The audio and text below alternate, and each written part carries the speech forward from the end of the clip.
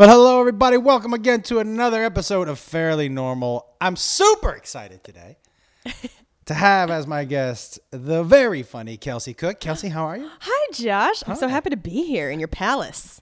You know, I will say, so guys, we have decided to use our fireplaces instead of our central heat. You just blew my mind with all these facts. There was a podcast before the podcast, you guys, that we should have been recording because it was way more valuable than probably anything we'll say in this time. I'll share with you what it was real quick. So Beth and I started using the fireplaces, and for me, one, I like it aesthetically. Yeah. I didn't realize how much I hated the low hum of central heat and central air. You didn't even think about that. When we turn it on now, I do, because I just hear the but now there's nothing. But the sound of fire is just nice. fucking rich. Isn't it? It's luxurious. I really feel like I should grow a beard every time. 100%. It's a very like Ron Burgundy situation. Yeah. You know what I mean? I did ask Beth, I'm like, why isn't there a rug in front of there so I can just sprawl out like Burt Reynolds? You know what I mean?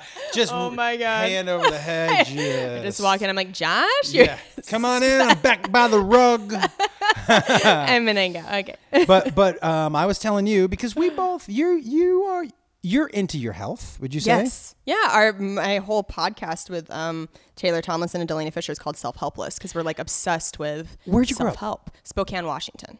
Oh, yeah, we did talk about that. Okay, so did you grow up in a household that was big into being healthy and all that stuff? It was like a little column A, a little column B. Like there were certain things that were happening and I was like, oh, this is not healthy. So I want to learn how to be healthy. My mom would pack me lunches and like, you'd open your lunchbox around other kids. I remember seeing other kids have like sandwiches and like an apple and some carrots. That's what everybody had, isn't it? And mine was like fruit snacks and a fruit roll-up and a Hershey bar and a bagel. And I remember just like being in like 4th or 5th grade and looking around and being like, there's something off here. And I remember asking my mom like, hey, don't you think I should have like some fruit in here? And she's like, there's fruit juice in the fruit snacks.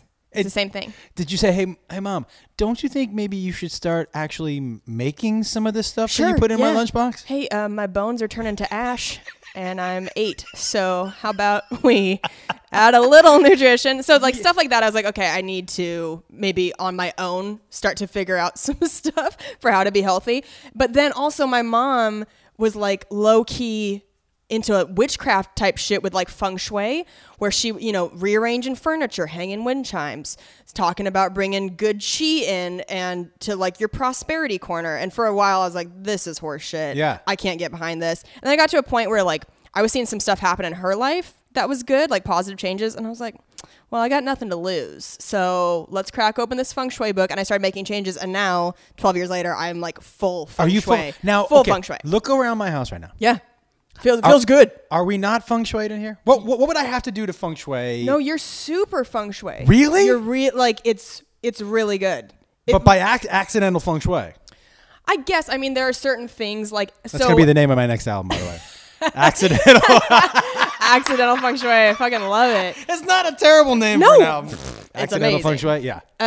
It's all supposed to be oriented from like where your front door is. So like quick, just a feng shui 101. Basically, there are 9 guas. It's GUA, which are like it's an area of your home that's supposed to correlate with an area of your life. So there's like a prosperity gua and like a love and relationship gua and a career and life path one and skills and knowledge. So basically, like all of your life can be categorized into these 9 areas, and it's like you overlay. And those are in the house. And those are in the house. So you go from whatever the wall is that your front door is at, and you go into your home, and like the back left corner of your house is the prosperity corner. Oh, that's my bedroom. So that's your bedroom. So what's going on? Yeah, it is.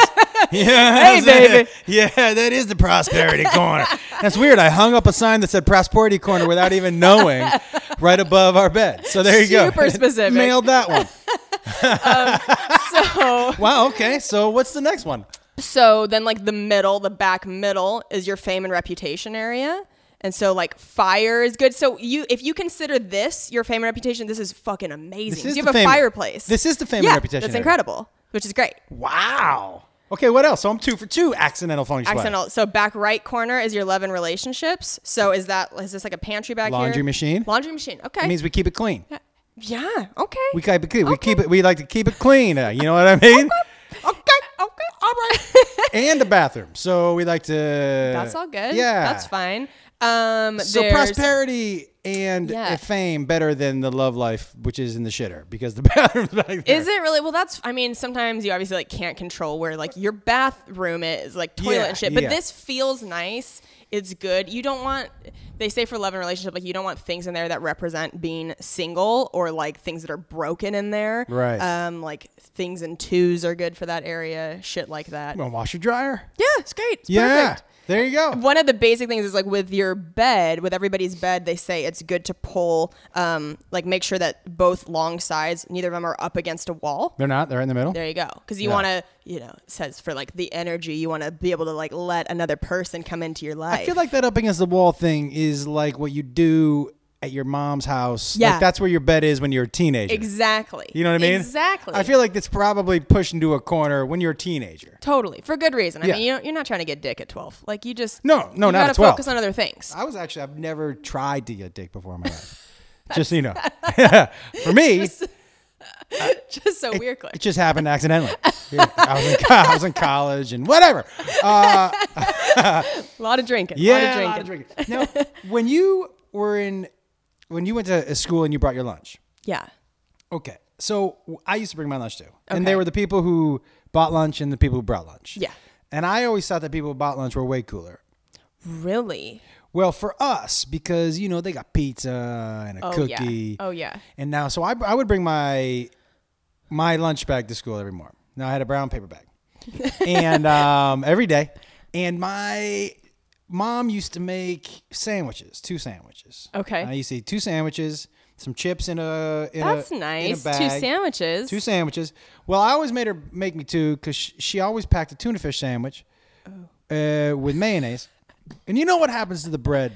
Oh, that's not good. You know when the soggy Oh my God. You know what I'm talking about? That sound effect was like too accurate. I was just trying to give it to you so you knew. You know what I'm talking about? where it's on the roof of your mouth and you're like Yo, trying to excavate it with your tongue. The soggy bread from the tuna fish is one of the grossest foods.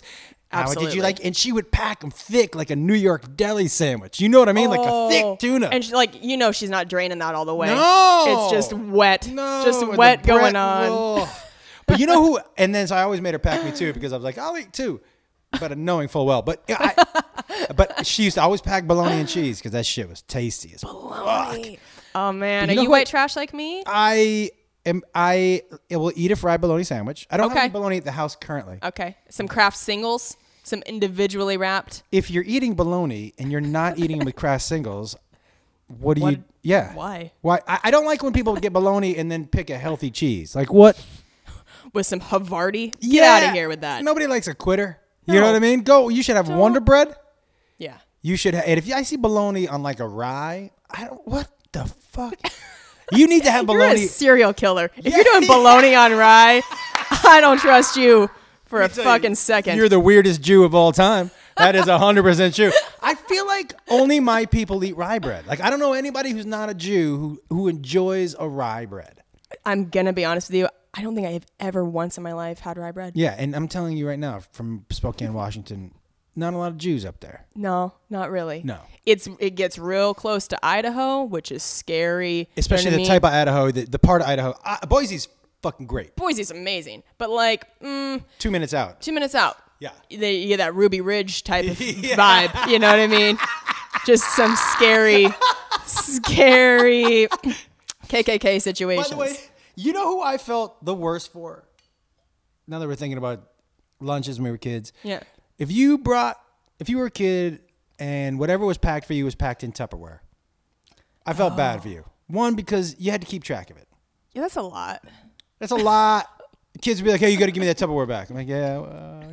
But that also meant you got true leftovers. And we saw what your family had for dinner every night. So point. sometimes, like, it got really embarrassing for the Tupperware crew.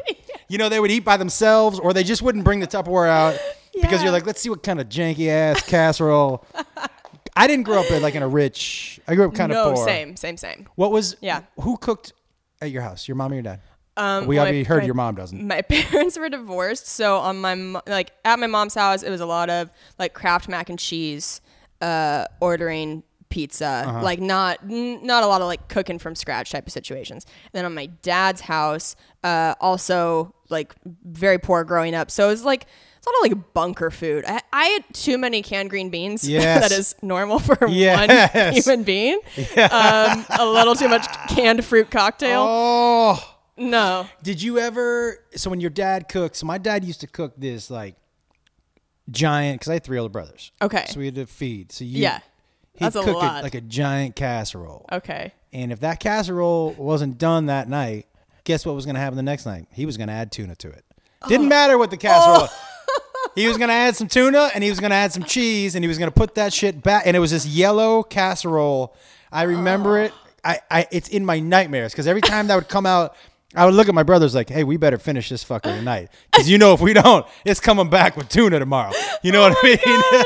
Oh, my God. Did you have anything like that growing up? Like, did you have a signature dish of either your mom or dad? Do you have brothers and sisters? Yes. I'm the oldest. I have a younger brother who's 6 years younger than me, and then a younger stepsister and a younger half-brother. One of the dishes that stands out in my mind, and I don't know if you're going to know this because not everybody has heard of this dish. Have you heard of eggs a la goldenrod? I've heard of goldenrod, but not in the way. Okay. It's basically like trying to take like white trash food and disguise it as something better. But it's like you take eggs, like you hard boil a bunch of eggs, and then you separate the white from the hard yolk, and you mash up the hard yolk, and you toast like Wonder Bread, and you basically ladle hard like egg whites in this weird cream milk sauce on top of the toast, and then you put the crumbled yellow. Oh my God! Oh my God! Who made that? My stepmom. Oh Yeah. And did Yeah. she go? Was she excited? Would she give me like? How would she?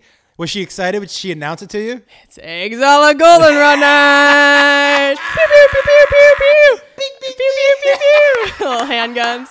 But here's the thing: is like I thought it was fucking delicious because I didn't know any better. When you grow up in that environment, that's all you know. So if like that tastes good to you, you're not like realizing how shitty and whatever it is. I didn't know that my mom, especially when I was growing up, that my mom wasn't supposed to be smoking big, thick ass fucking cigars. Your mom smokes cigars? In the living room with my boss. dad. They used fucking Rick Ross, your mom. They used to sit in the living room, the two of them, feet up, and just my mom would be doing a crossword puzzle, my dad would be reading, and they'd be smoking these big, thick ass cigars. And I never thought anything of it. Yeah. Until one of my friends was like, dude, your fucking mom smokes cigars. I was like, I know. And he was like, no, that's an insult. I was like, what? Sorry, what did he say? That's an insult? He goes, yeah, it's fucking weird, man. So I started asking around, is your mom smoke cigars? And they were like, no, dude. No, my mom doesn't smoke cigars. So I went home one day. I was like, hey, to my mom, you have to cut that shit out. She was like, why? And she said, are you worried about my health? I'm like, sure, that's what I'll tell you. And I went on this huge diatribe about how it was bad for her health. Oh, and that she needed to stop because she needed to be around for us, and she quit. Yeah. The truth of the matter is, I was just embarrassed as fuck. Yeah, no, you can't have that ruin your street cred. Do you know what my dad used to do? Oh my God, I'm so excited. Okay, then you got to tell me something embarrassing that your mom or dad would do in front of you, in front of your friends. Okay. Okay. My dad did not go number 2 with the door shut. Oh, in front of your friends? Worse. So Kels, okay, ready? Oh, I was am not. Probably 11. Right around the 11. And I hear, Josh! And my friend Gary was over. Josh! Yeah, come on in here. You boys come in here. I got to ask you something. No. Shut up. So, I just think when he says in here, that doesn't mean the bathroom with him taking a dump. Oh. And the bathroom was right before his room. I thought he was in his room. And I'm walking up and I see the bathroom open. And then I see his feet, like just one foot as I'm turning the corner. I'm like, oh, no. And I'm about to turn around. He goes, come in here. And he's just sitting on the shitter. What? Yeah, he was like, what are you boys doing today? And I was like, oh, no. No. Oh, my God. Oh, my. I was like, oh, he would get up religiously Saturday and Sunday mornings. Yeah. And every Sunday mornings was pancakes and waffles. Always. When you came downstairs, the funnies would be there Yeah. Sunday morning because we got our paper Aw, delivered, and they yeah. made eggs and pancakes and waffles. But he made them in a blue button-down Oxford shirt, Okay. socks, and underwear, tidy whities. And that's how he was like. You'd come into the kitchen and be like, "God damn it, hey man." Yeah. But it was so amazing. And I will tell you something. You know, This is everybody. why you're a comedian. All Yes. this shit. I can. Yeah. But everybody's parents had their thing. Do you know Yeah. what I mean? That was normal for that house. Yeah, and that you didn't realize till you left your house and went to friends' houses. You're like, Give me one oh. of yours. Give me one of yours. Well, my family is a fucking circus. I mean, we've Can't talked wait to about get this into some of this, by the way. a little bit, but so both of my parents met playing in a professional foosball tournament. So I literally wouldn't exist if it weren't for foosball, which is very sad. And then my dad also has this like extra clown resume where he's like an international yo-yo man, like has like traveled the world doing like performing yo-yo routines. My dad, by the way, would love to sit and pick your dad's brain about yo-yos. My dad fucking loves playing with a yo-yo. Are you kidding me right now? Oh, it's a We might have to get these two cannot. gentlemen together. Little rendezvous. I mean, it's hard to make friends when you're that age, but It they just really might have is. to. They might have to. The bonding power of yo-yos, yeah. So, and he's like a slam poetry champion, and like he plays trumpet professionally. Like that's what his full-time career is. He's like a trumpet player, and it's so like the yo-yo stuff. He used Wait a to second. come Trumpet playing, Yes. yo-yo slinging, slam poet. past foosball champion. I mean, all the things. Yeah. All of like you just named a bunch of things that like you rarely meet anybody Yeah. who does. Even one. Yeah, He's everything. Yeah, he's hit the okay. So he used to come to my school and do yo-yo How demonstrations. cool were you? So that's the thing. When you're saying embarrassing, there gets to be an age. Because when you're young and your dad comes, like when you're Yeah. like elementary, you're like fucking queen bitch on the block. Yeah. You're like, kids are like, whoa, your dad's like a wizard. Yeah. You know, like it's cool if your dad can Let's do go all to these Kelsey's crazy. house. Yeah. Yeah. But then like middle school, high school, you're trying to, you know, meet some people, fit in, maybe get a boyfriend, and your dad comes in walking the dog, you're like, this Yeah. does not bode well for me socially. Because I'm trying to think of any of those. Foosball in high school, that's not the one you want to lead with. Yo-yo, probably not the one you want to lead with. No. Slam poet from your dad, definitely not the one. Absolutely not. Now, the only thing that might be cool is every time you Trumpet. walked in the house, if he went, and you were like, if he announced you and your friends every time they walked in, Great. yeah, breakfast, everybody. That would be. Or if you told a joke at the dinner table and he had that thing at the end of it and he went, wah, wah, wah, wah. That wouldn't be terrible. Oh my God. That's palatable. Could we get him to Everything do some of else. that? You know, I don't know. I'm sure he would. He does everything. Who is more into your career? Like, not more into your career, because I know all our parents are super, but who'd you say it was closer to wanting to do what you do, your mom or your dad? Oh, well, I mean, my dad doing the slam poetry, I think, is as close to me doing comedy as a parent can get without like actually doing comedy. Yeah. But him wanting to go be on stage performing things that he wrote, and a lot of his jokes his poems are like comedic and shit and like very uncensored. But when I first started, I've been doing stand-up for like almost 10 years now. So I started when I was in college, and Where'd you go to college? Washington State University. Wazoo. Big drinking college. I Destroyed my liver. I can only imagine. Listen, in Pullman Oh my God. and Moscow, Idaho, Yes. there's nothing to do. So glad you know. You know all this. I I didn't know used you to knew. drive from Seattle to Moscow, Idaho to do that gig in that hotel Yes. every Wednesday Yes. night that John Fox booked. Oh my God. So- I'm at Comedy Underground in February. We That's used to so drive funny. over that. That was the very first time. Oh, this is kind of gross. Can't wait. I was driving across the pass, and there's a big chunk there where there's no. Oh, anything. did you shit on the road or something? Yeah, I had to wipe my ass with a sock from my. I put my hand. I was like, I don't know what I'm going to use, and the guy I was driving with, you never used the travel sock, and I go, what? Oh, that's not a bad TP replacement. If anything, it ruined TP for you because it's like, this is so soft. But that's what he said. He goes, just so you know, don't get used to it, because when you put your hand in it, it's going to be soft, and then you just throw it away. I'm like, did you just leave? He goes, yeah, there's more. He goes, if you follow me, there's a trail of shitties. Oh my God. He's like, I would rather shit outside with my sock than shit in those gas bathrooms. Wow. That's what I said too. I'm like, because, but there's pluses and minuses. Absolutely. Because it's cleaner outside. Yeah, sure. But you're outside. But you're outside. I mean, this is not like 3 months ago. My fiance was in the bathroom for too long. He wouldn't get out. We only have one bathroom. Yep. I have IBS. I had to go. There was not time to go anywhere else. And I shit in an empty cardboard Amazon box in our living room. So that's who I am in the living room. And did you use toilet paper or sock? I think there was a box of Kleenex nearby. Yeah. And so I just went with that. But like, that's who I am. Like, I know on the outside, I seem like, put together, nice young lady. I am like a homeless man. I am disgusting. That is pretty crazy. Yeah. I'm trying to think if I've ever done anything. I've shit out my window before. Wow.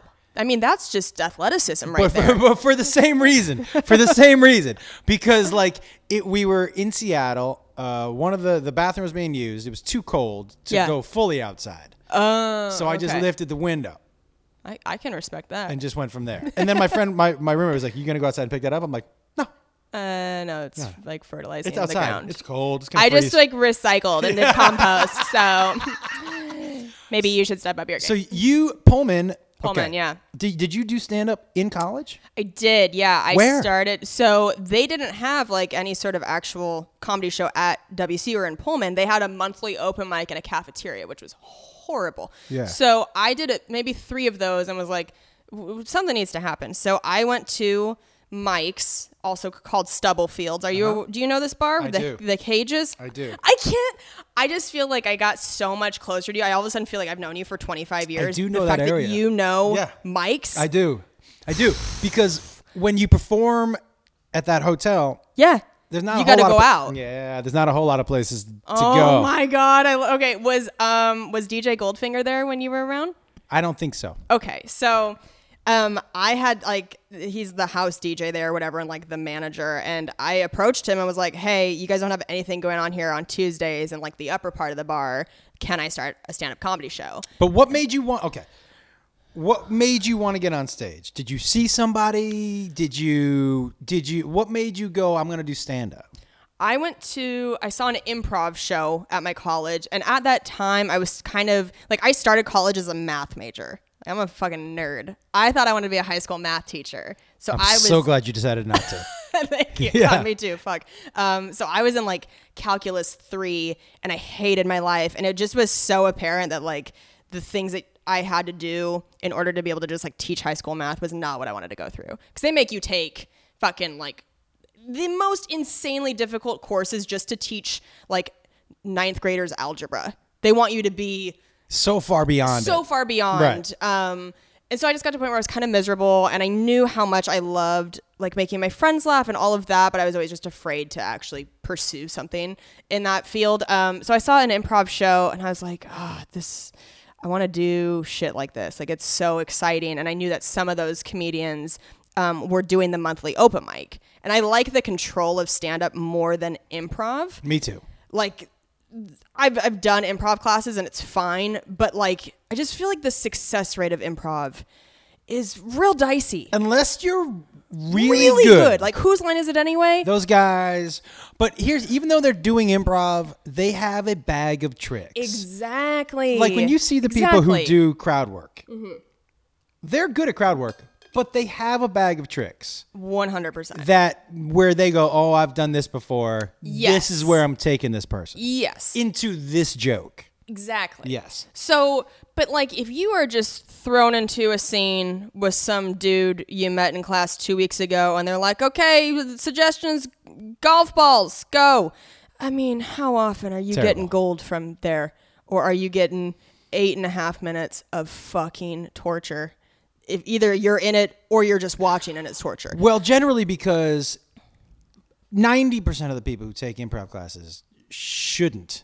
Yes. Yeah. You know what I mean? Do you hear us, actors and actresses of LA, that are like, I want to spruce up my resume? No, just you're really slowing shit down. You are Wow. Wow. You're really slowing shit down. Throwing a wrench in the cog. Yeah. Leave it alone. You know this is supposed to be funny, right? Yeah. Okay. Just making sure you knew that. Okay, go. Yeah. This isn't an Inside the Actor studio. I just want you to be aware.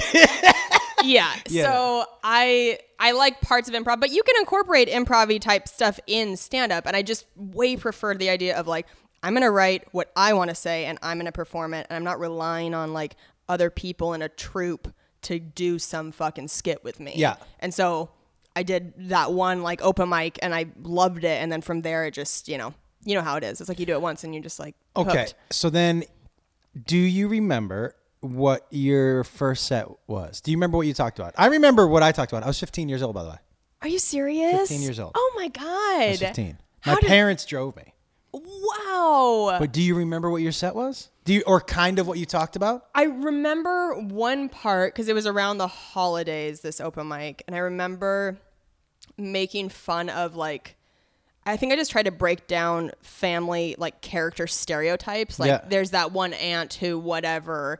I don't remember like anything specific I said, but I asked all my friends to come out. So even if I heard like 5 people laughing, I was like, I'm fucking doing it. Like, this is my life now. You know, that's all you need. I remember the first thing that came out of my mouth on stage. What? Because my mom and dad drove me. And they had that zit, zit, click, those cameras. Yeah. Zit, zit, click. You know, I could hear it the whole time because they were right in front. Zit, zit, click. And I could hear almost the entire set, except when I started... And people have heard me talk about this before, but my whole act, when I first started, because the guy said, what should I talk about? He said, talk about what you know. It'll be easier. And all I knew is that my mom and dad farted a lot. And that's what my act was about. But my first joke ever was, hey, everybody, my mom is here. I'm 15 and my mom is here tonight. And they clapped. And I said, it's kind of crazy because this is the first fucking time I can fucking swear in front of my motherfucking mom. That was the first thing. Kill? Oh my God. It was the first thing I ever said. Oh. And it was damn, that's so good. It was like so gratifying. But I knew after that first time. Yeah. That I was like, oh, I really like 15. This. 15. Do you want to know what I wore? Please. I was in Western Mass, so I had some chunky white high tops sneakers. Okay. I had my acid wash jeans tucked into those. Oh my gosh. I had a belt tight. Not a loose belt. Right under the breastbone, baby. Tight. All the way up. I had top floor. I had a mullet. I had a baseball hat. I had a pretty thick silver chain. Oh my God. Wait for it, Kelsey. Oh.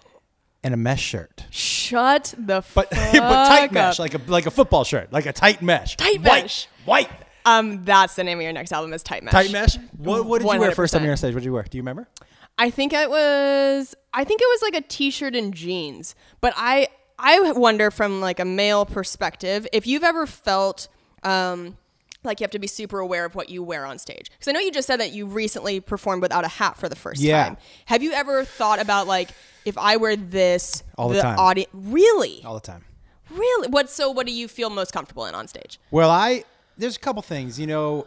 So first of all, I'm very casual. Yeah. And I'm conversational on stage. Yes. And I find when I'm more dressed up, it takes away from that.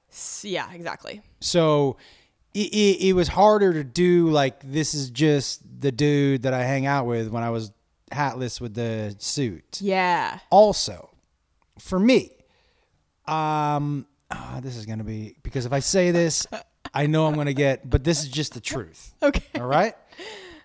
There are a lot of guys who come to the show that already don't like me. Because you're handsome. They're being brought by their wife. They're being brought by their girlfriend. Mm-hmm. I can see them in the crowd. Mm-hmm. They're on their phone. Are they mean mugging? Yeah. Arms across. Shit. Maybe their wife or girlfriend watched Chelsea and the worst was they watched it in bed. So they're in bed and whatever. And we want to go see, let me see that job, right? So automatically that dude doesn't like me. Yeah. He also doesn't like me.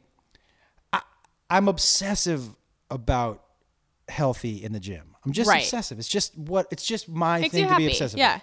It does really make me happy. Yeah. And so I know on some nights where I'm like, I got to loosen up this t-shirt a little bit. Damn. Because I'm just telling you the truth. Yeah. I can look at guys and know right away, this dude hates me. Fucking hates me. So I got to give him as few options as possible to hate me. Yes. So he can just start to listen to my material, which I'm very confident about it. If you are open-minded, I don't know a lot of people that come to the show and don't like it. Yeah. Because even it's just fun stories, right? Yeah. But if you're it's not accessible. open to it, yes. If you already hate me, yeah. then we have a problem. So for me, honestly, more than you think. Wow. More than you think. This is really fascinating. I haven't talked to many guys who have that mindset. Most, like a lot of the male comics I know, just throw on whatever, don't think twice about it. That's fascinating. You have to. Yeah. You have to. And I feel like it's another level of fighting against stereotypes because... You're fighting both, though. You're fighting men and women. Oh, yeah. Exactly. That's such a good way to put it. Because already I'm dealing with a stereotype that women aren't funny. Mm-hmm. I'm dealing with another stereotype of pretty women can't be funny. Mm-hmm. Like pretty women definitely cannot be funny. And does that mean that you are like, maybe I wouldn't mind wearing a little extra makeup tonight, but I can't wear extra makeup. Exactly. You have to come on looking as plain as you can. Yeah, which there was a period of time, there were a few years like earlier on where I looked at it as like, I have a show tonight. I want to feel my best. I want to look my best because it's a performance. I'm on stage. That's what like made sense to me, was to be a little dolled up. Now I go up, and it's not like I don't look androgynous, but I definitely don't put in the effort that I would if I were like going out in Vegas or something like that. No, but also your material. So if you were Natasha Leggero, I would say you got to dress up. It's who you are. Right. It's what your material is. Right. Your material also lends itself to not having to be super dressed up. Exactly. Because it's like, it's kind of like what I said, like I feel like my outsides don't match my insides. I know if I'm in Vegas with a group of friends and we're getting dolled up, I know I can like put enough makeup on, have my tits out to feel like fucking Beyonce. Just feel great and feel confident. But my material is about shitting in an Amazon box. Yeah. Taking gin shots and chasing them with deli meat. Yeah. We talked about that's the craziest thing. My material, like who I am, is very like... But very embarrassing and like non-pretentious at all. But if I go on stage with like a little too much makeup or my shirt is too low cut, right away people are like not on board, don't get it. Well, you're dealing with two different things. And I used to watch, honestly, I used to watch Chelsea go through this. She said to me one time she got off stage, my tits are going to be a problem. Yeah. And I go, what do you mean? She said, because if a woman is on a date and the dude looks at my tits, she hates me. Yes. Not him. Yeah. She hates me for having tits that he's looking at. And now he's not listening to my material because he's looking at my tits. And he's not laughing because he can feel that his girlfriend's pissed. Yeah. And so like, she's like, she had to dress herself down, almost boyish in a way. Yeah. I've seen some recent tape of myself on stage. Like if I tape a set to like go back and look at the material, and I'm like, wow, I used to wear dresses on stage a few years in. I thought that was like what you did. And now it's like slick back ponytail, baggy sweatshirt, but it fits your who am I? Yeah. It does definitely fits your who am I. Definitely. And how so you've been doing it for a decade now. Yeah. When did you feel like, and guys, you know that I start to nerd out comedy-wise when I talk to comics because I'm fascinated by other people's process. Yeah. When did you realize who you were on stage? How many years in? Oh, I mean, honestly, maybe not until the last like couple years. Seems about right. Maybe more the last year. I remember, trying to get on the Tonight Show took me like a year. Like it took me a long time of sending the Booker tapes, getting notes, Michael going Cox. back. Michael Cox, yeah. And at the time I was frustrated because I was like, fuck, I just feel like I can't get this the way he wants or whatever. But I'm so glad that he kind of pushed me to that place, because by the time I got it, how I wrote my material, how I saw everything was so much better than ever before, because I had started like typing my jokes out and going through like with word economy shit and being like, I don't need that word. I don't need that word. There's a better way to say this. Like every every one of these lines, or at least every other line, whatever, I should be getting a laugh, especially for like tonight's For that show. set, for sure, It's, yeah. You know, obviously if I'm doing like a longer story, it's a little bit different, but I still now try to make it very punchy. Whereas before, I don't want to say I was being lazy, but it just like, I don't know if I like wasn't taking it seriously enough or like putting it under the microscope enough, but now I'm like very aware of like how frequently am I getting the laugh, what can be improved. I'm a lot less, like I don't just like write a joke and then be like, okay, good enough. Like I'm always like, no, this can be better. Well, you have to do that. Yeah. I think you have to do that. I don't type or write anything out only because when I do, I find myself too married to those words. And so it becomes a memorizing kind of thing instead of just talking to you. So That's really interesting. If I say I wrote my joke out, I would start to see the words in my head.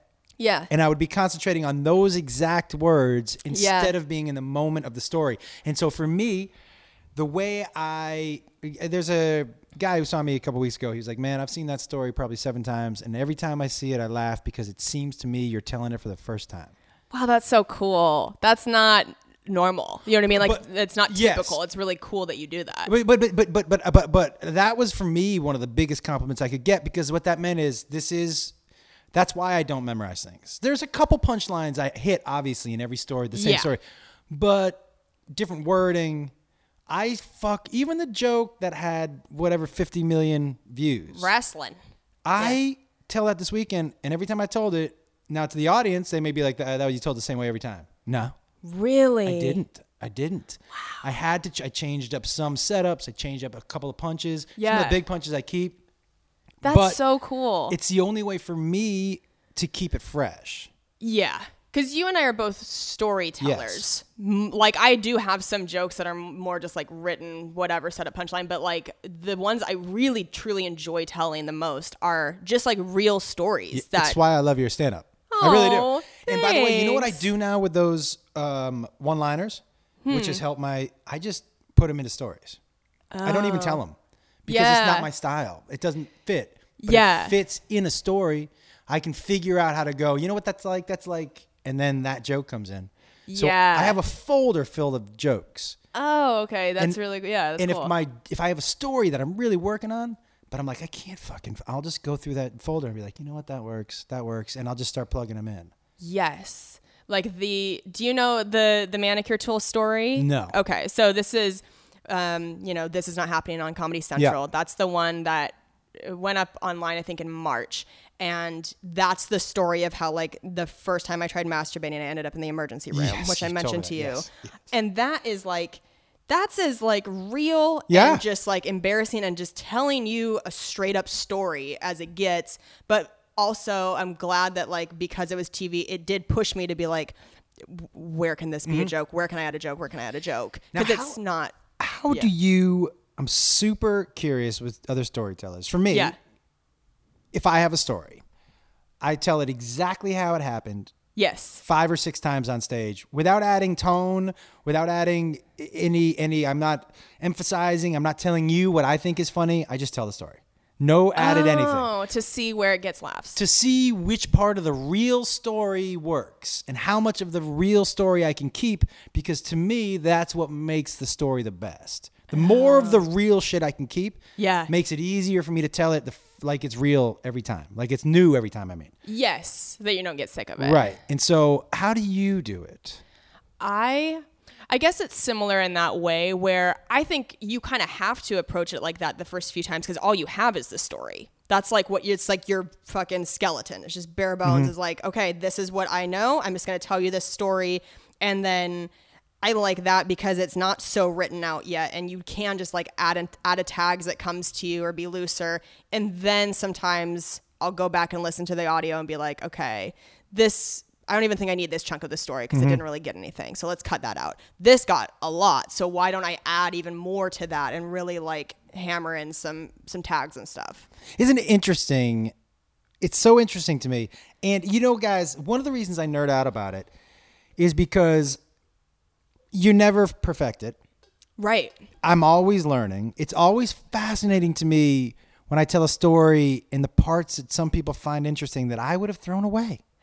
Yes. Yeah. Oh my God. Yeah. Do you know what I mean? I'm like, this is where the laughs That's are? where you, yeah, that's what you guys like? Okay, all right. You sick fucks. Yeah, oh, okay. Now, is there a chance, and I know you probably told it 1,000 times, but to give these people the edited version of the This Is Not Happening? Oh, sure. I mean, I can give you a quick version. Yeah, give it. It doesn't have to be, because I heard a few details. It seems kind of bananas.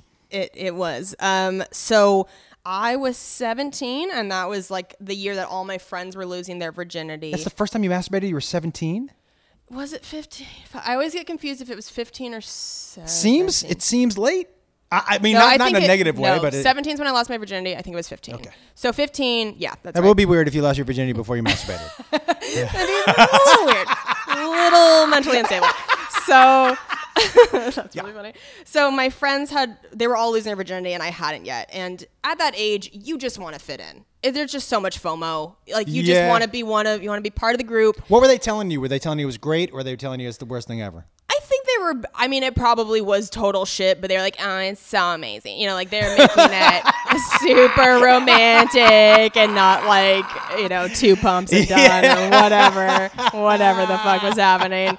But so I felt super left out. And I've always been very like Lisa Simpson, super just like nerdy type A. Rather than just being like, oh, I'll like maybe start going out with a guy I like and let it lead into that, I was like, I am just going to find an object in my house and put it inside me so that way, like, I'll know what sex feels like and I can like fit in with my friends. Again, not a mentally stable Okay, thought. can I ask a question? Totally. Go for it. Were you going to tell them you had sex, or that you had just put an object inside of you? Or had you not thought that out? I hadn't thought that out, to be honest. Okay. Yeah, I mean, And I think you'll see in this story that there isn't a lot of thought. not a There's not a lot of, hey, where might this take you? And maybe you shouldn't do any of this. So no, I was not even thinking that far. I was just like, let's just see. So I got home and I just kind of started looking around. And like when you're a girl, I'm sure, and this is I think a fairly common joke, that if like you dudes had a vagina, like if you had a hole, you would just be finding stuff to, Sonicare toothbrush handles and fucking Crayola markers or whatever. Yeah, You're like, there's a hole. I should figure out what goes in here. And what feels. size Yes, object? Exactly. What am I right Little for? size check. Yeah. Exactly. Yeah. Exactly. I 100% would have done that just to know, this is kind of what I'm looking for. If I'm shopping. Yes. Exactly. I don't need anything that small. I don't need anything this large. Something in this range. Exactly. Like car shopping. Yes. Yes. It Kick the just, tires. it's a very type A thing to do. Yeah. Be like, I'm just being practical. I just need to know what's going on down there. So I kept looking for all these things. And then finally I saw, my mom had this like handheld manicure tool, which if you'd seen like certain infomercials, that's where they would sell them. It was like, you could put little attachments on the top to like buff your nails, but the handle was shaped like a dick. What kind of attachments? I don't like little, metal spinners Like you and would stuff. shine a shoe with? Totally. But I wasn't putting that part. There was no like Inspector Gadget helmet coming near my lady lips. So I saw that and I was like, You didn't want to buff it out first? like a shiny, Yeah. little shiny puss. Like in the airport. That thing could need a shine. Come on over here. We could give it a shine. Oh my God. So the handle of this looked like a dick shape. But the thing I didn't understand would be a problem was that it was made of like a grippy rubber material, for holding in your hand, not shoving up your twat. But I was like, whatever, we'll just give this a go. And so I was trying to make it happen and like no movement, nothing. Because like I wasn't aroused by anything. And it was grippy. Fucking terrified. Yeah. And it's just like clinging to any surface. It's not meant to go in anywhere. No. So I kind of stopped and was like, okay, maybe this is not the right thing to do. And then I think that just like that foosball blood in me, that peer pressure all combined, and was like, I'm not a fucking quitter. Yeah, that's what we just Like, learned about Kelsey yeah. Cook, everybody. Guess who's no quitter? You put food on her plate, she's fucking finishing that food. No quitting here. So I don't even remember, because I think I like blacked out a little bit. Like my memory was just like, we can't have this in our head, or else like we can't accomplish anything in life. But I put the whole thing up there. I fit the whole thing up there. Wait, you went with the buffer? The buffer went into? It didn't have the buffer on it, because I took it off, so it was just the handle. But I put the whole handle up there, and I took it out and was like, oh, like what did I just do? And I got in the shower, that like instinctive, like I have to like wash off the shame and just whatever. And I knew something was so wrong right away, because I felt this like burning and itching sensation. You got in the shower with it still in your vagina? No. I took it out. Okay. Took it out. And then was just like washing off, just like, oh, I feel weird. And I started to feel like it was like burning and itching down there. So you're like, did I get an STD already? Fuck, my mom's hands are dirty as shit. Like an old chlamydia hands. Chlamydia hands? It's a rare medical condition. Very rare, but every now and then you run into somebody with chlamydia hands, and shit happens. Shit happens, man. This is your journey. Oh my god. I like need to not see my mom for a little while, because if I look at her hands, I'm gonna think chlamydia hands. And so I was like, well, let me look at it with a mirror, and maybe it'll look fine. Of course, I sat spread eagle, and my vagina had swollen shut. What do you mean? Like there was no hole anymore. Like the inside was swollen, or the outside area? Like everything. Like it just was closed. Like it looked like Homer Simpson sideways? like swollen. Do you know what I say? You know what's so funny? You know what I say in the This Is Not Happening set? I say it looked like Rocky's eye turned sideways. I'm not kidding. That's so funny that your mind went to something so similar. It's legit in my set. I say Rocky's eye turned sideways. Yeah. Homer Simpson is absolutely another perfect example of that. Yeah, it was just like, it was did you closed. start to panic? Yeah. Because at that point I realized that I needed medical attention. Oh. And I was going to have to tell a doctor what I did. But before that, I was going to have to tell my mom what I did, because I needed somebody to take me to the doctor's office. Now, was there any part of your brain that was like, I got to call a friend? No. For whatever reason, I just felt like my mom was the lesser of the evils. You know what that reason is? High school. Yeah. And your mom's not telling the story at lunch tomorrow. Exactly. Yeah, there you go. Yeah, Yeah, you figured it out totally, for me. yeah. So I remember telling my mom, and it was like, I mean, our relationship just changed forever from that moment. Had to. Because she just knew me as her like sweet little girl. Didn't know I'm fucking trying to diddle or whatever. And she probably locked up a lot of appliances. Oh, She was like, hey, listen, I'm not going to let you in my room anymore. Yeah. And stay away from my hairbrush. we were gonna have corn dogs for dinner, but not tonight. Because you're At least the fucking corn crazy. dog has something you can hold on to. Yeah, no. You got to hold. That's the thing. You need a string or something that you can, Take that back out. Yeah. And so? She took me down to the clinic, and it's just, so I'm from Spokane, but I grew up for middle school and high school in Cheney, Washington, which is much smaller, right outside of Spokane. So like the family doctor I've been seeing like my whole life.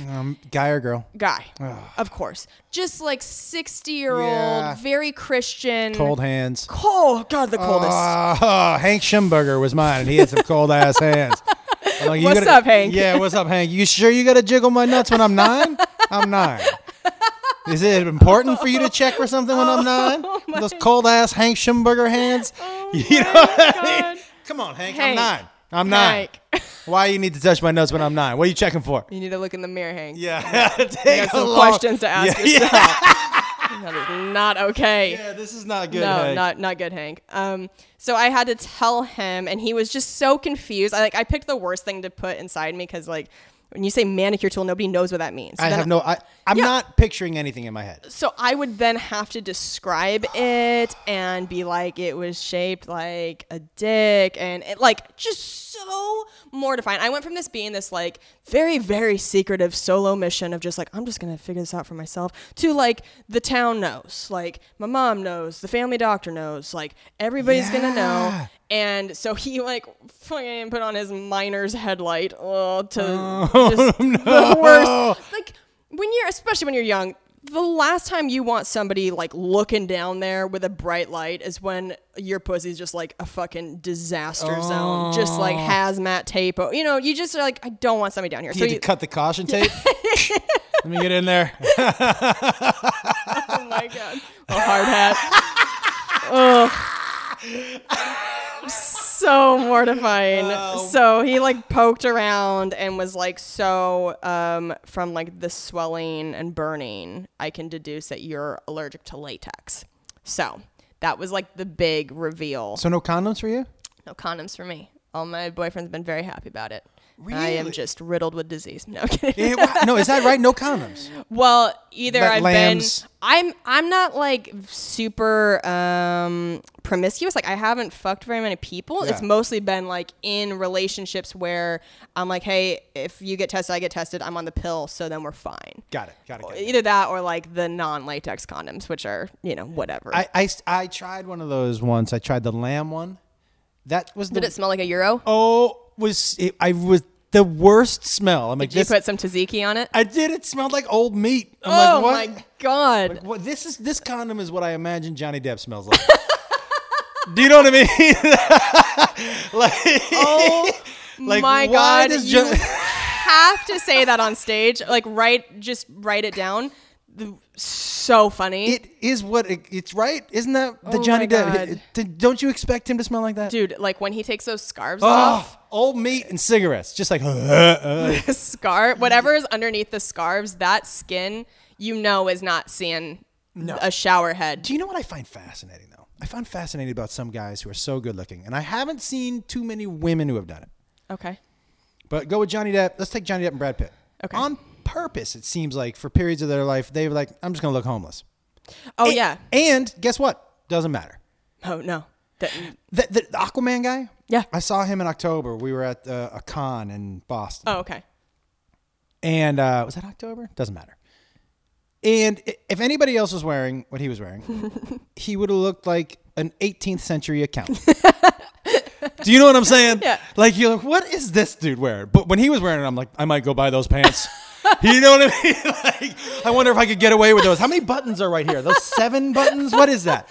I think I like that. Is that wool? That wool looks good on you. Do you know what I mean? Like, this dude, it didn't matter. He was just, but when you get to a certain level of hot. Doesn't matter. No. I mean, Johnny Depp has been my all-time ultimate celebrity crush forever. Even forever. The last movie he was in with the white hair? Yeah, I mean, I would fuck him in any shape or form that he chooses. Really? Particularly Captain Jack Sparrow. Like, that is my ultimate fantasy. But obviously, with all like the shit that came out with his ex-wife, and I mean, it sounds like he's really like an animal, like a fucking like bad person, in particular, like a bad partner, and that broke my heart because I was like, nah, my fantasy forever. But I try to preserve him in my mind as Captain Jack Sparrow. My guy, without a doubt, is Brad Pitt. 100%. And here's why. Because it doesn't matter pick a pit. Pick a pit. I tell people this all the time. Oh my God. Pick your pit. Who's your pit? Pick your movie with your pit. Timeless. See, my pit is Legends of the Fall because you get the beard, you get the soldier, you get clean cut, you get long hair Indian. You get a little everything. You get a little buffet. You get the pit buffet. Sure. But if you were going to pick your pit, what movie? Some people go Fight Club pit. What if I was like, Benjamin Button when he's a baby? No, I'm kidding. That counts, right? No, I like the baby with the pit face. Fucking terrifying. I mean, Fight Club is a hard one to top, just in Those terms abs. of the body. It's like, what even is that? It's not normal. Crazy. It's fucking crazy. I love an Ocean's 11, Brad. Oh, he looks good in that suit, doesn't he? Mm-hmm. Just eating nachos. Always eating. Why does he eat in every scene in every movie? I know. I think it's like a character tick in at least the Ocean's trilogy. He's always eating. And on any other character, I would be so grossed out with him licking his fingers all the time. But something about Brad Pitt licking his fingers. I'm like, lick that finger. Lick them fingers. Go ahead, lick it. Lick them fingers. Just Josh and Adam's being. You know, if we go see a Pitt movie, we're just like, lick the fingers. Oh, this is when you lick the fingers. Everybody has a different pit. Some people pick a pit and they pick a snatch pit. Okay. They like the snatch pit. Okay.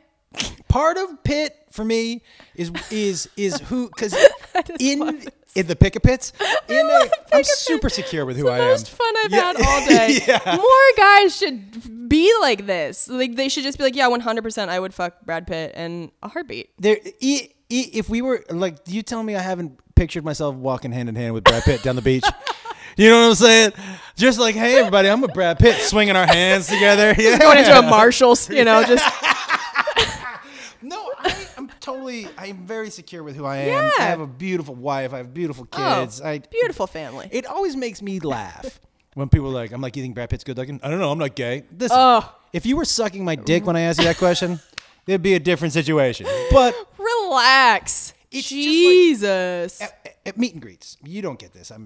But I'll put my arm around dudes, and they're like, no, that gay shit. I'm like, guys. Are you serious? But I tell them all the time, if you are not comfortable with that, we're not taking a picture. Not because you're not comfortable with it. Yeah. Because of what you said. Like, yes. Like, good for you. Yeah, no. I don't. This is not because now is my chance to help teach you. Yes. Good. And not in a condescending way, but just to go, hey man, this is a friendly gesture. Friendly gesture. I could hug you. Friendly gesture. Now, if I tapped your nuts when we hugged, totally, you would probably be like, hey dude, hey man, not so much with that tap, not tap. Yeah. But you know what feels great? A hug. To anybody. Feels great. Feels, yeah. I truly believe that like, that's all education and experience. Yeah. Did you grow up around many gay? I don't feel like we had very many gay people at my school in particular. You know, Eastern Washington is just not a very diverse area. No. But I find that places with weather like that generally are pretty white. A lot of parkas. Yeah. Yeah, I don't know that I saw like a ton of diversity growing up, but definitely once I, started pursuing stand up and I moved to Seattle after college, and Seattle's just such a huge hub for like so much diversity. And is that where you started your stand up? For the most part, I had that college show for like a year. I was in LA for like a summer after that for an internship, and then I went to Seattle for like 4 or 5 years. So Seattle was definitely like where I did the majority of my like early growth. You too? Me too. That's right. So at the old Comedy Underground. Yes. Yeah. The old Comedy Underground. I bet you could ask anybody who started there, and they would tell you this is the best club ever. The old Comedy Underground, without a doubt, my favorite club in the history of clubs. I saw so much. I started with Joey Diaz. Yeah. And Brody. We all started together. Oh wow. Okay. A weird group of people to start with. But the old Comedy Underground was a basement. And you could smoke inside back then. So by the late show Saturday, it looked like you were at Mount Olympus because there was a layer of smoke, probably a foot down from the ceiling. Well, it's amazing. all the same. I mean, minus the smoking inside, but like I'm there like at least once a year now. I'll be there in February, and it's at the new one. Well, not new anymore, but not the original. Is it a different? The original got ruined by that earthquake. No shit. The one that's in Pioneer Square? It used to be in Pioneer Square. No, it's still there. It used to be, okay, so you know where the fire station is? Yeah. Okay. This is where the Comedy Underground is now. This is where that homeless park is. Yes. Okay. Yes. This is where it is now. If you walk up the street, the fire department is here. Yeah.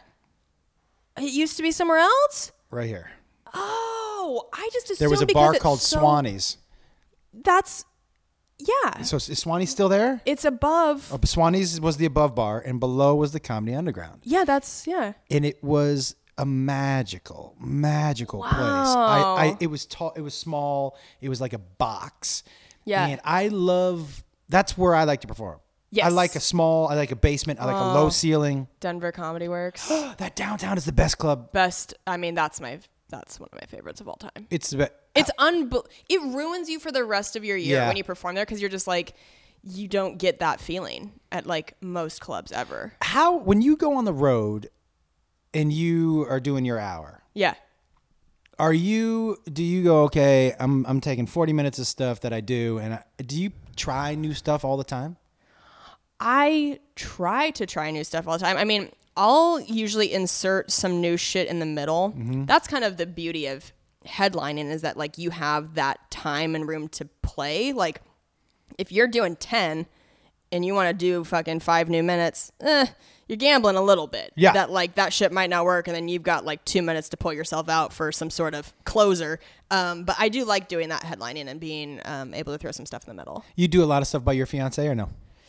Yes. I'm trying to think if I were to like make a percentage of it. Maybe 25%, 30% of my Are material. you as honest about your relationship as you are about yourself? Yeah. That's interesting because that takes a partner who is on board with that. Well, he's also a comedian. Oh, there you go. So it's, I think always in our relationship, it was like material first. Like we never wanted to censor each other and be like, hey, That's amazing. don't fucking say that about me. Do I know him? His name's Kane Holloway. I do not know him. And interesting. And is your career further along than his? Right now, yeah. And is that ever difficult in the house? There was a period of time that it was. So he and I met in Seattle. And when I met him, he'd been doing it for like a year longer than me. And he was further along in the scene at the time. And so I remember like him getting certain opportunities that I wasn't getting and feeling bummed. But not that sort of like, oh, like they don't deserve it and I should have gotten it. Just again, like that FOMO of like, oh, I'm so happy that he got it. I just wish I had gotten it too. Yeah. And so I remember feeling that and being like, oh, this is like one of the hard parts of two comics dating is that like you sometimes are going for the exact same opportunities. Yeah. And it can be painful. So I remember feeling that early on just a couple times. And then there were maybe a few years where we were kind of just at the same level, both like featuring, headlining here or there. And then when we moved to LA 4 years ago, I had this kind of weird lucky break where I had Jim Norton on my podcast within a few months of living here. And then I started touring with him and I toured with him for 3 years. So I went from like, literally we had just moved down here. I'm just trying to get my fucking feet set and figure out how to get up places to like national tours. Like He's a good guy to tour with too, because as far as being honest. Yeah. Which I've always like, that's my favorite like type of comedy is just like raw, real, honest, unpretentious, like just, and I love him and his crowds because they want that. But Jim's also so smart. It's not like dumb hick like dick jokes. It's like refined dick jokes. I always tell people there's a difference between shock value gross. Yes. And then people who are just gross because that's honestly who they are. You know Joey Diaz. Yes. You know, I've known Joey before any of my kids were born. Wow. And he's filthy on stage. And I say, and I only use filthy because I don't know the other word to describe it. But I tell people all the time, for someone so filthy to offend so few people because it's his truth. And so when you're watching it, there's no shock value to it because you're watching a guy just be himself. Yeah. And do you know people what I mean? can sense that. Yes, people I think smell so. that a mile away if like you're not being who you actually 100%. are. And it's just for shock value. But that, I mean, those 3 years were so valuable for me. What's the biggest thing you learned on the road with him? I mean, maybe what we're talking about, like the importance of just being yourself. And his crowd really like, I feel like they embraced me being honest. There were times where I'd be like running the Tonight Show set on the road, and like that didn't ever usually go like super great because that's just not typically what his crowds would want. But then as soon as I would transition into like doing more just uncensored real shit, they loved that, and that felt really good. I mean, it's hard to pick like one, like the most important thing. I learned so much. Like he changed my life. I'll be forever grateful to him. That happened with me with Larry the Cable Guy, believe it or not. Really? You know, I toured with him for probably 4 years. Okay. One of the nicest, most generous people I've ever met. Wow. On top of being one of the hardest working dudes. Oh, yeah. So, but the first night I opened for him, I said, what are the rules? He goes, don't say fuck. Oh. And you can do between 20 and 25 minutes. And he said, and that's it. I go, any topics that you don't want me to talk about? He goes, no. And he said, I want to tell you something, though. And he said, I'm going to tell you this as an opportunity for you. Just remember, it doesn't matter what you say. You could do the best set of your life or the worst, because by the time I get off stage, they're not going to remember who you were. And he said, I'm saying that to you to take all of the pressure off of you. He said, here's what I want you to use my stage. yeah. I want you to use my stage to try new jokes. He said, if every 3 weeks I don't hear 4 or 5 new minutes of material, I'm going to find somebody else to do this. Are you serious? That was the only thing he was adamant about. Let me hear the new jokes. Because wow. it's a receptive crowd. They're not going to remember you whether you're good or bad. They're going to laugh or not laugh, but they're not really going to remember you. They're going to remember you. Who was that guy is what they'll say. Who was I used to have people say to me at the merch table. Yeah. Because the other thing he said to me after maybe the second or third time I opened for him, I was on the bus afterwards. And he goes, what are you doing here? I go, I finished my set. You finished your set. We're going to hang out. He goes, you haven't earned the right. You should be at the merch table shaking everybody's hand. What are you doing back here talking to me? I already know you. I know you're funny. He said, but those people, they're not going to remember your stand-up unless you're out there shaking their hands. Because then they're going to be like, oh, you're the guy. Yeah, it was invaluable. And like, but he was right because he kept saying, I go, yeah, but I want to get laughs. He was like, you're falling in love with the laughs and not getting better. And oh my God, you're like blowing my mind right now. He said, this was the best. He said, what good are the laughs if they don't remember what you said? Oh, brain bleeding out of my ears right now. That's incredible. But that was his way of saying, be you, try new shit, get better. Get better. But it was that's great. Such a gift. Like him saying that to you from the get-go. Because it's not just the pressure. I mean, I felt so much pressure always to go out and crush. And I was not particularly focused on like the growth of my material and adding new material. Cause to me, it was almost like the opposite end of the spectrum where I'm like, if I go out and try a bunch of new shit and it bombs, he's going to find another opener. Like to me, it was like, I always had to do. I would have thought the same thing too. If he hadn't given me the okay. Yeah. Like I thought, okay, my job, like I'm very fortunate that I've been asked to do this job for him is to get the crowd ready. Even though now, I guess I look back and it's like, they didn't even need me. Like they were there to see him. They would, if he just went out cold, they still would have fucking gone nuts because they love him. That was his point. Yeah. But this is so weird because I'm just now realizing all this. I was terrified. They wouldn't to do badly. They wouldn't have remembered. Yeah. To be honest, they wouldn't have remembered. Yeah. It was. I felt so lucky that he did that for me. Yeah. And and I also toured with Chelsea. Yeah. And she was equally gracious. Like she would be like, "How many people are out there?" And they'd say, "Well, we need to start. It's 8:00 show. It's 8:15." And she'd say, "How many people?" And they were like, "It's only half full." And she was like, "No, he's not going out half full." Oh, that's really nice. That's super nice. She would say he's not going out half full. And she'd tell the crowds, make sure you guys get on the show. Make sure you guys get there early. We're not starting until everybody's there. But she would not make any of us go up half. That's so nice. They were both you know what's weird? Outside of their political views, they're so much alike in how they treat people. Oh, interesting. They're both so generous and honest and loyal. Yeah. It was pretty amazing. Yeah. I got really lucky because I've heard nightmares. Oh, yeah. I'm sure you have too. Oh, yeah. Of opening for some people. Oh, definitely. If I could do it again, just like having this conversation with you, I would have taken more risks. I definitely did plenty of new material over the course of those 3 years, but I was so much more focused on looking perfect and just crushing out of this fear of if I go out there and eat a dick, he's going to be like, oh, well, this isn't the right fit. She needs to go. And it's not like he ever said that to me. But he would have never. He would have never.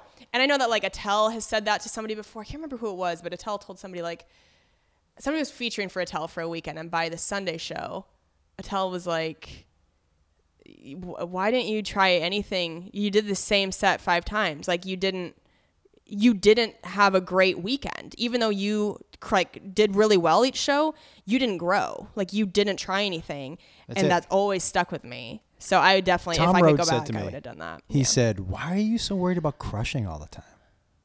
And I was like, what? Isn't that what we're supposed to do? He was like, no, you're doing material that works all of the time. So what? Yeah. I was just like, whoa. whoa. Yeah. It was eye opening. You know, certain things changed for me the last couple of years. I started bringing my guitar on the road. I was really scared for a long time to do that because we are a small community. Yeah. Yeah. And I was performing for comics instead of for the people who were coming to see me. And as soon as I started just performing and worrying about the people who were sitting in front of me and what I like to do, Yeah. things have changed for me in ways that I never Wow. thought they were going to. And I really started to enjoy comedy again. Oh, that's so great. Yeah, it was really good. It was really good. I have to tell you, this was maybe the fastest hour I've ever had on the podcast. Oh my and God. I feel like I could really talk to you because I have so many other questions, but we'll have to do I know. a part I two. didn't know how long you usually go for, and I was like, shit, we could literally just talk for 17 hours. Yeah. I usually go an hour, but I will tell you, I do want to have you and your fiance on Control Chaos. Would he come on? Yeah, definitely. You would love that. When you have me booked for one of. I have you booked, but we'll do it a different. Okay. We'll do it a different. I have so much fun doing that You show. would by the love. way. Oh, it's so fun, and it's like, we're talking about improv. It's such like a good chance to just like kind of get out of your comfort zone and have fun, but like it's not. It feels like no pressure, even though there are like a ton of people watching online. You're like in a group of friends, and Yeah. you're just like goofing around. Avery's playing piano. So good. It's great. Yeah, I love doing your show. And then you get like free I got like the nicest Pumas. I was like, are you serious? And I wear your I'll Wrestle Ya shirt. Do you? All the time. As somebody who like also, sells merch. Yeah. Like there's so much merch out there that is uncomfortable and stiff and just like not cute or whatever. And like those shirts, I wear mine so often because it's comfy, it's colorful. everybody. Like I love it. Why aren't you getting yours right now? You guys, it's a great gift. What do you want to promote? Tell everybody. Self-Helpless podcast. It's also, are you part of All Things Comedy Network too? I am. Okay. This is also part of All Things Comedy Network. Self-Helpless. We dive into different like self-help topics every week and decide if we think it works or if it's bullshit. KelseyCook.com for tour dates. Wrists of Fury is my foosball web series. We didn't and even get into the fact, guys, that her family is in the Foosball Hall of Fame. I know. there's so much to talk about. We're gonna have to do another one. Yeah, But I'm all- after this thing goes away. I'm Rudolph the Red-Nosed Jew deer today. I can't even see it. Oi. Look at this fucking thing. It's so crazy. great. It's like guys, I have the biggest under the skin nose it. They're the worst. Nose ones too are so painful. I just feel like your nose is so sensitive. And you know what? If I'm gonna get teenage shit, I should be able to do teenage stuff. Like 100%. why do I get this but not the others? The good things that go with it. I'm so sorry. Go hit like a Slurpee from 7-Eleven. Maybe I Make will. yourself feel better. Yeah, eat a hot dog. Yeah. Tell them about Wrists of Fury. Wrists of Fury. So it's also part of All Things Comedy. It goes onto their YouTube, so go subscribe to their YouTube channel. And every couple weeks, a new episode comes out where I'm basically battling another comedian who is trying to beat me at foosball. It's kind of like a beat Bobby Flay situation where I can see if like any comics are actually able to beat me. Guys, without us telling you, Yeah. I would like you to reach out to me. And do you think I'm good at foosball or do you think I am bad at foosball? I mean, if you sight unseen, knowing what you know now you know, but No, I if know. walking in, were you thinking he's going to be good or he's going to be terrible? I thought that you could be decent. I mean, we talked about Dean Del Rey good? Or? Dean Del Rey was good. Like he definitely has like good ball control, some good shots. I guess even though we've talked before that like physical shape does not really matter that much in foosball, I just know that since you are in good shape, I thought athletic might have some good hand-eye coordination. Maybe will come real naturally to him. And I won't say any more than that. I won't spoil what the actual situation. It was gold, everybody. It was gold. I'll let you know when it's coming out. Thank you so much for being on, guys. ComedianJoshWolf.com for tour dates. I'm in Washington, D.C. for New Year's Eve, and I'm bringing Beth with me. So I like to bring her on stage and embarrass her. Oh, fun. It's always so much fun. And then everything else, ComedianJoshWolf.com for tour dates. The High Live happens Mondays, happens tonight in the backyard, and then Control Chaos every Tuesday at 7 p.m. Sweet. Thank you so much for coming Thanks to the for Wolf having household. I me. appreciate it. We'll see you guys later.